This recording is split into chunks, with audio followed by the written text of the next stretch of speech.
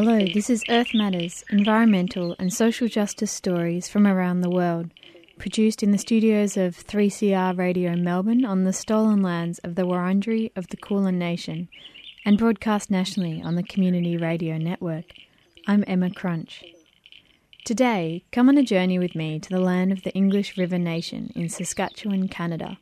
I made this journey in June 2015 with 5 other nuclear-free activists from Australia, and we stayed with the Paul family on their reservation surrounded by forests and lakes.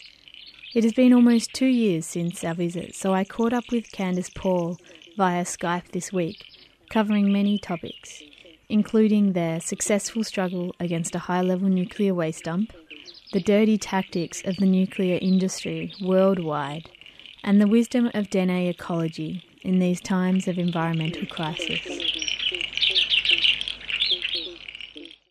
Well, I'm a member of English River First Nation in northern Saskatchewan. It's a Dene First Nation, and I'm the outreach coordinator for Committee for Future Generations. Great, and I was actually lucky enough to be a part of a nuclear-free learning trip and come and visit you and your family in June 2015 it was, and that time the lake ice had melted. But for our listeners here in Australia, could you just describe the landscape around the English River Nation a little and just paint a bit of a picture? Well, we live in what's called the boreal forest, so it's evergreen, mainly evergreen forest with a smattering of poplar trees. At this time of year, we're in the middle of winter, and it's not really been a hard winter. We don't have a lot of snow this winter. We're in a bit of a cold snap at the moment, but it's been a lot less cold than normal. We got a lot of rivers and lakes in our area and a lot of muskegs. And it's a beautiful place. It's beautiful to live here.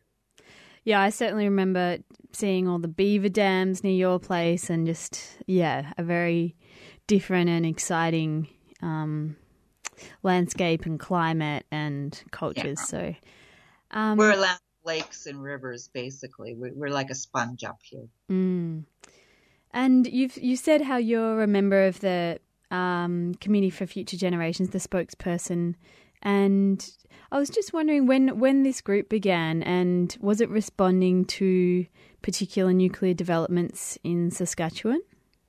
Yes, we began as a group on May 16th, 2011. And that was in response to finding out that 3 communities in our north were being targeted to look at storing high-level nuclear waste. Which is mainly, there are no nuclear reactors in Saskatchewan. All the currently open uranium mines are in Saskatchewan, but in our part of Saskatchewan, but the reactors are all basically in Ontario, Quebec, and New Brunswick, which is to the east. So they would have had to haul it across 3 provinces to get it here. And when we found that out, we quickly mobilized because we didn't like that idea one bit. It's bad enough we have uranium mines here and we have to deal with the toxic legacy, the radioactive legacy of that. But the concept of having the high-level radioactive waste buried in our territory and experimented on in our territory was something we didn't want to accept.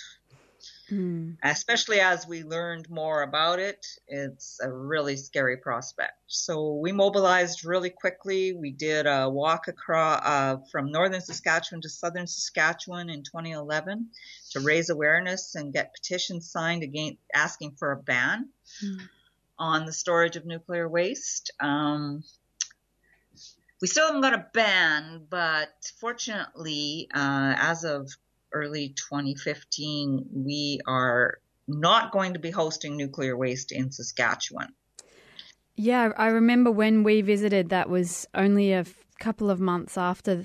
So how did that come about? Was that was that a political announcement those plans were off due to your pressure? Well, they announced it was off because of geology, but in a conversation they had with a newspaper reporter, he asked them, if the pressure we had put on had any bearing on it. And they basically admitted that, yeah, there was a lot of misinformation from a small group of people. 20,000 people signed the petition. It's not such a small. Our group is not a large group, but we were able to get the message out and did a lot of research, and it was science-based research. We also attended most of the meetings that they held in our region, and were able to expose gaps in their information, lack of information, false information that they were putting out. So it just made it more and more difficult for them to sell the plan. And that's basically what it was. It was a sales pitch. And they actually asked one time whether or not what our credentials were to speak to people, and it gave us an opportunity to ask what theirs were. And basically, one guy was a public relations person, and the other guy had business administration background. So, our background was equal to theirs, and we also had the backing of physicists, all kinds of people, physicians, you name it. Yeah, it's quite incredible how the science probably sounds like it was just being ignored until your pressure actually forced them to cite geology as the reason, which probably was a very valid reason not to go ahead with the waste dump, but that wouldn't have been revealed had it not been for the pressure put on. And it's a all too similar story to examples here with the search for waste dumps, with the duplicity and lies and coercion, also a lot of pressure around emotional manipulation around, someone needs to store this stuff. And have you ever known anyone who's had cancer and nuclear medicine? Yeah, and that's the first thing they brought up. We have noted that. We've been in touch with people in Australia on this issue, and, the similarities of approach. Well, actually, the similarities of approach are pretty standard worldwide. We found out because they brought in somebody from the Blue Ribbon Commission, which was in the United States, where they were looking at for a big nuclear waste dump there. And, he gave us the recipe that they figured out in Sweden is find out what communities need and then go and tell them, well, if you take this, you'll be able to do all that. Yeah. It's essentially how they've been able to force their way into taking something that nobody in their right mind should ever want. And then, just so that folks in Australia know, there's still an international experiment going on in Manitoba, in Canada, and that experiment will be going on for another 50 years to try and figure out how to seal the hole of their waste dump. They don't even know at this point if they can seal the hole. We also proved that they weren't telling people, and they had to admit it in one of their meetings, that aquifers beneath the ground would be contaminated because they need the bentonite clay to be wet to seal. And in order for them to so they weren't telling people those things. Yeah, that is really important to share that with, communities resisting here. And we've done tours out to some of the mines near desert communities where they similarly first up say there's no danger for the aquifers, but when you probe a bit further and ask them about how it actually works, there's no clear scientific reasons. And there is no way for them to thoroughly clean up and remediate a mine. We apparently have the best practices in the world for that. And the Cluff Lake mine, the tailings ponds that animals are digging through, they're not adequately covered, they're permeable. The frost is going to force the tailings back up to the surface. Animals are already exposed.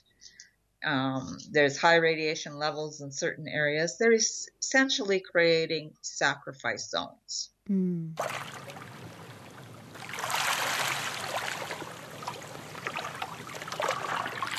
You're tuned to Earth Matters and my interview with Candace Paul of the English River Nation in Saskatchewan, Canada. Back to it.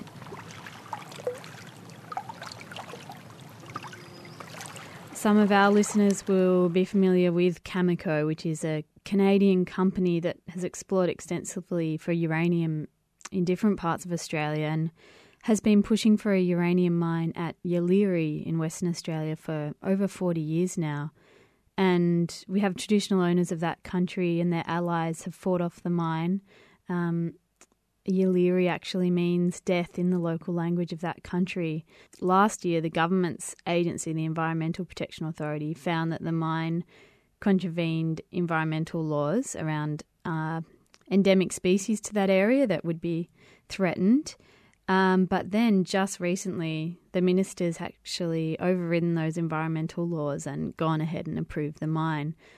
And I just wanted to ask you about Cameco's operations in Canada and if they've managed to sidestep environmental laws in similar ways, or how they've aligned themselves with government and corporate interests.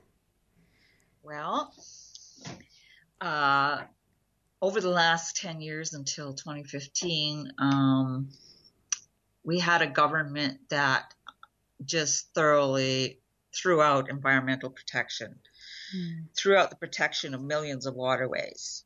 So essentially, there's not a whole lot of protection of our waterways and our lands.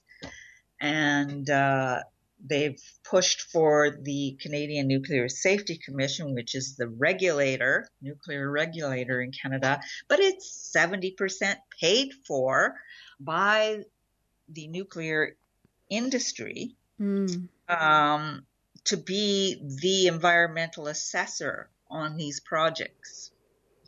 And they claim they're independent. We disagree. They're not.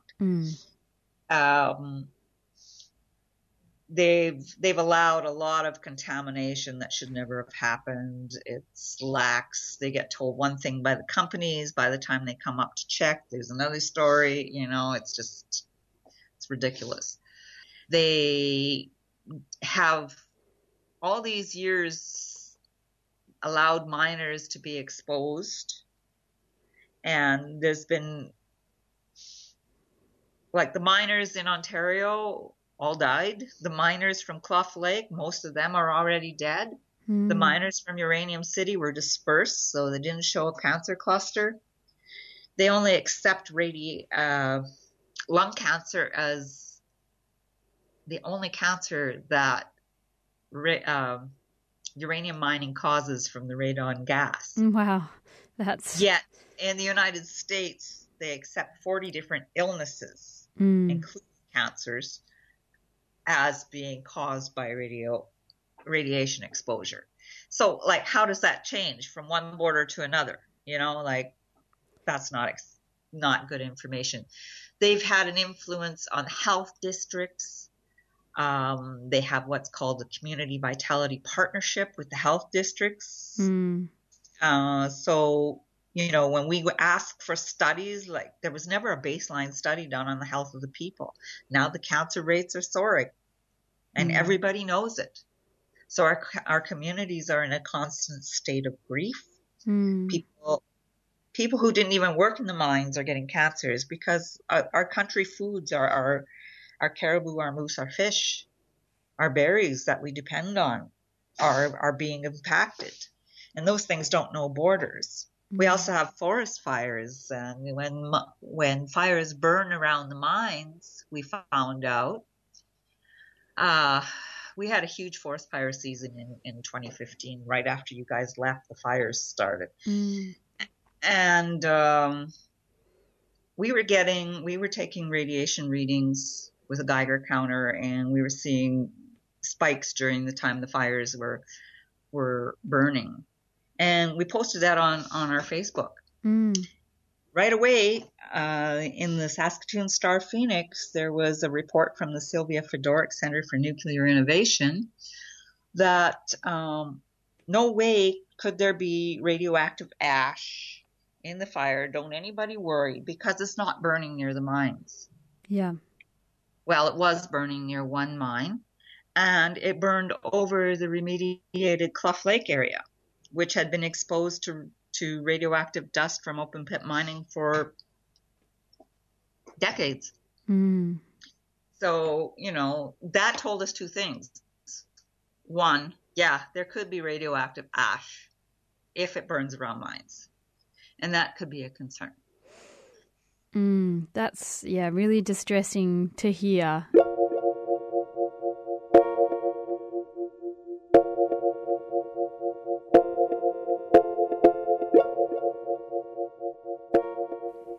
This is Earth Matters. I'm Crunch, and we're hearing my conversation with Candice Paul of the English River Nation, who is speaking to us from her home in northern Canada.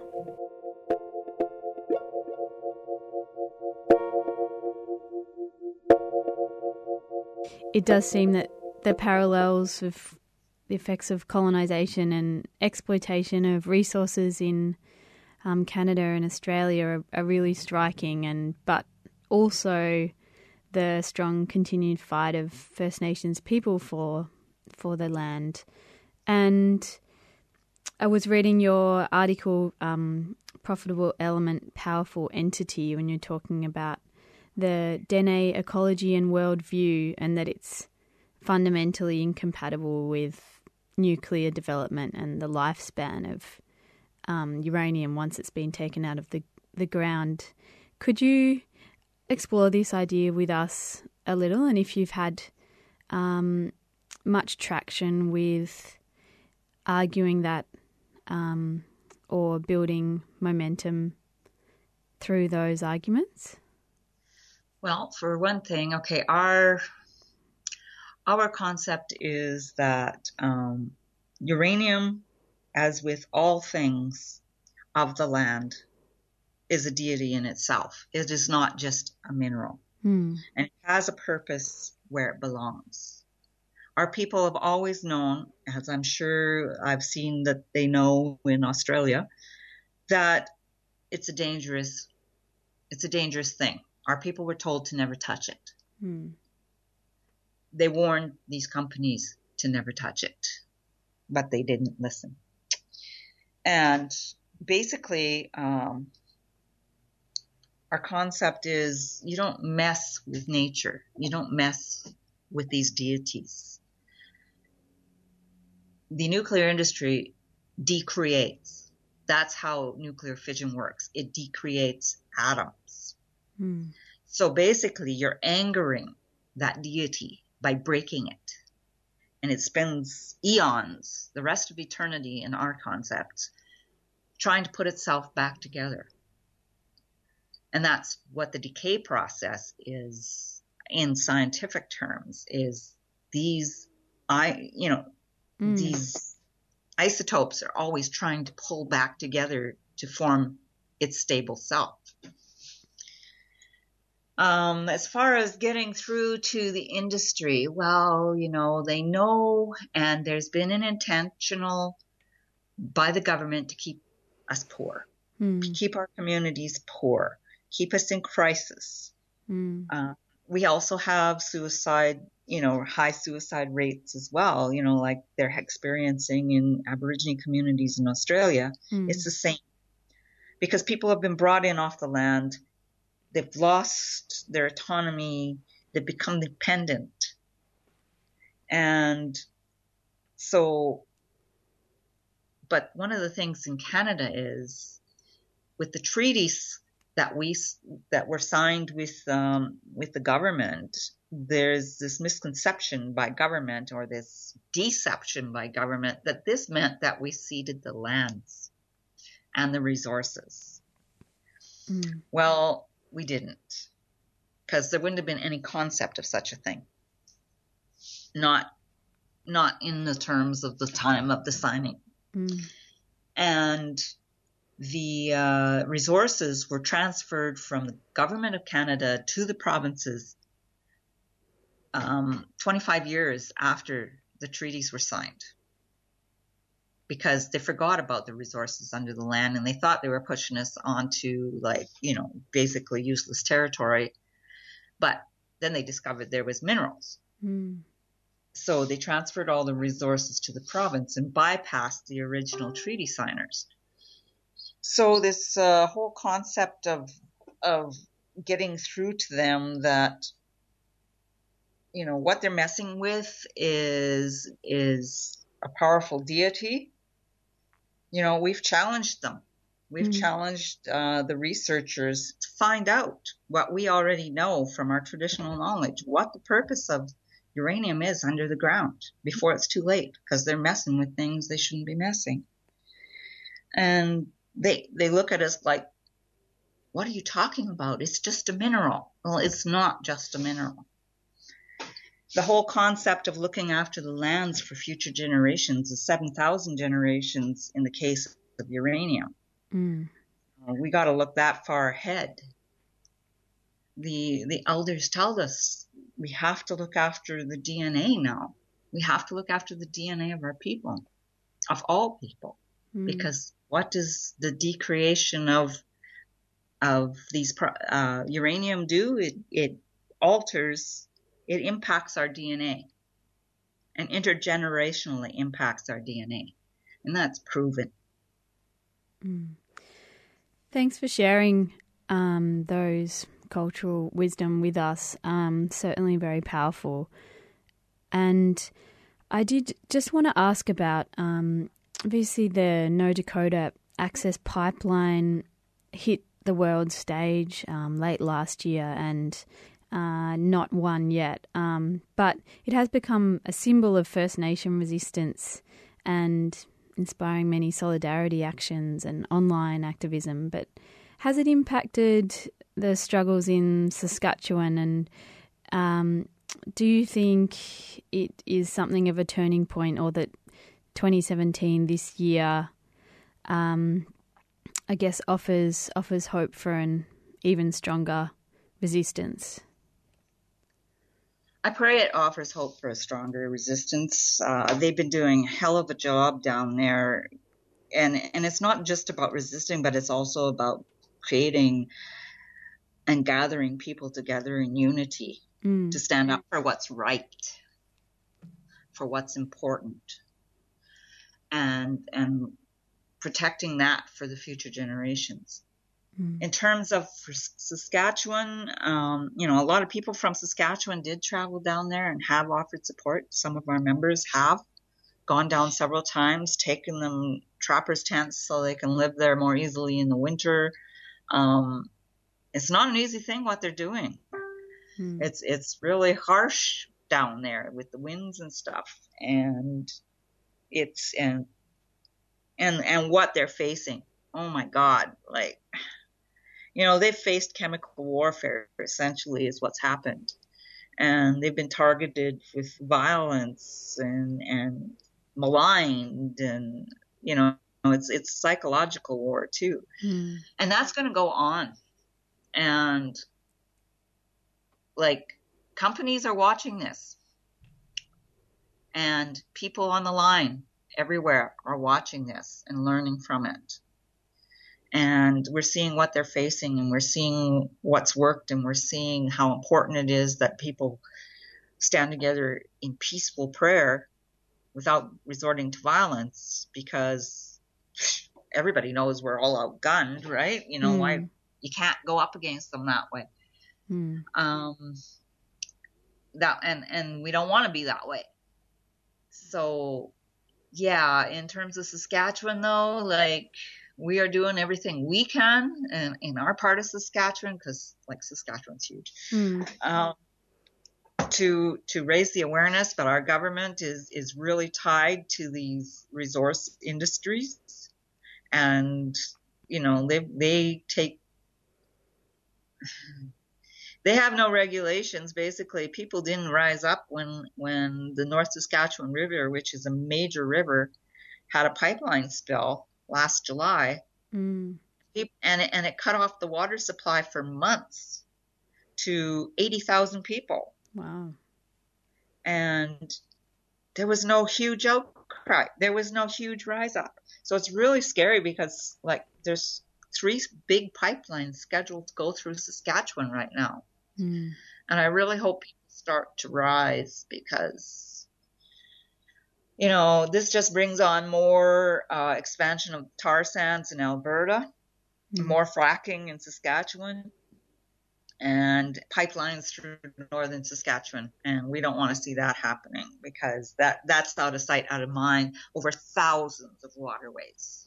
We seriously have to rein in and take a change in direction for the sake of everything, not just people, but the relationship we have with everything on this planet. That's part of our mindset, our cultural ways, our values.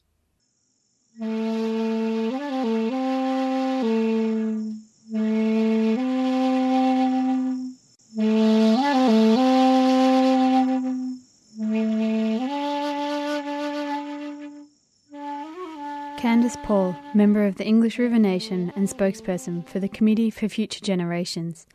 Thank you, Candice, for navigating the time zones and taking the time for this thought-provoking and inspiring interview. You can follow up on today's topics by going to committeeforfuturegenerations.wordpress.com or finding the group on Facebook. The Committee for Future Generations have also issued a call-out for an International Day of Action against the nuclear industry on July 16, 2017, so keep an eye out for that. This has been Earth Matters, produced in the studios of 3CR Community Radio on the land of the Wurundjeri people in Fitzroy, Melbourne, and broadcast nationally on the Community Radio Network. I'm Emma Crunch. You can stream or podcast our show on 3cr.org.au/Earth Matters, and that's 3 the number. Email us at earthmatters3cr@gmail.com or find us on Facebook. Sounds on today's show were sourced from the Free Sound Archive. And thanks to the Community Broadcasting Association for their ongoing financial support. Be sure to tune in again for more Earth Matters.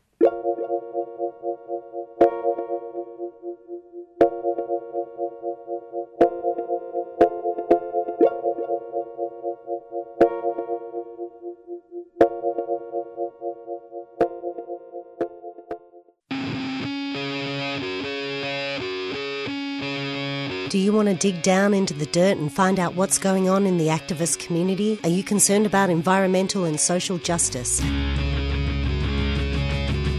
Friends of the Earth has a new radio show, Dirt Radio, Mondays at 10:30 on 3CR. Join us to dig the dirt.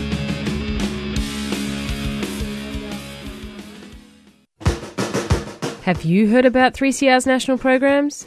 Coming at you on community radio stations around Australia, produced in the studios of 3CR Melbourne. Services will be cut, jobs may well be lost, and workers' entitlements will be undermined. Their basic human rights are as important as everyone else. Over 200 million years, individual species have evolved. I mean, birds were once dinosaurs. Anything nasty online seems to be targeted against women. Muckaty is a bad deal, but muckaty is absolutely not a done deal.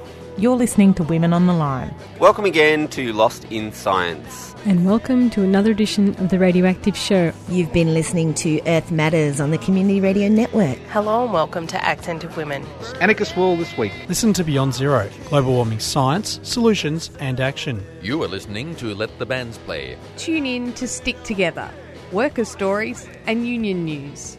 Grassroots Voices broadcast weekly on the Community Radio Network.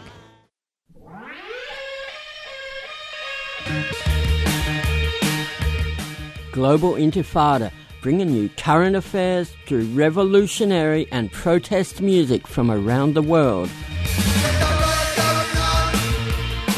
Every Thursday afternoon from 5 till 6 on 3CR.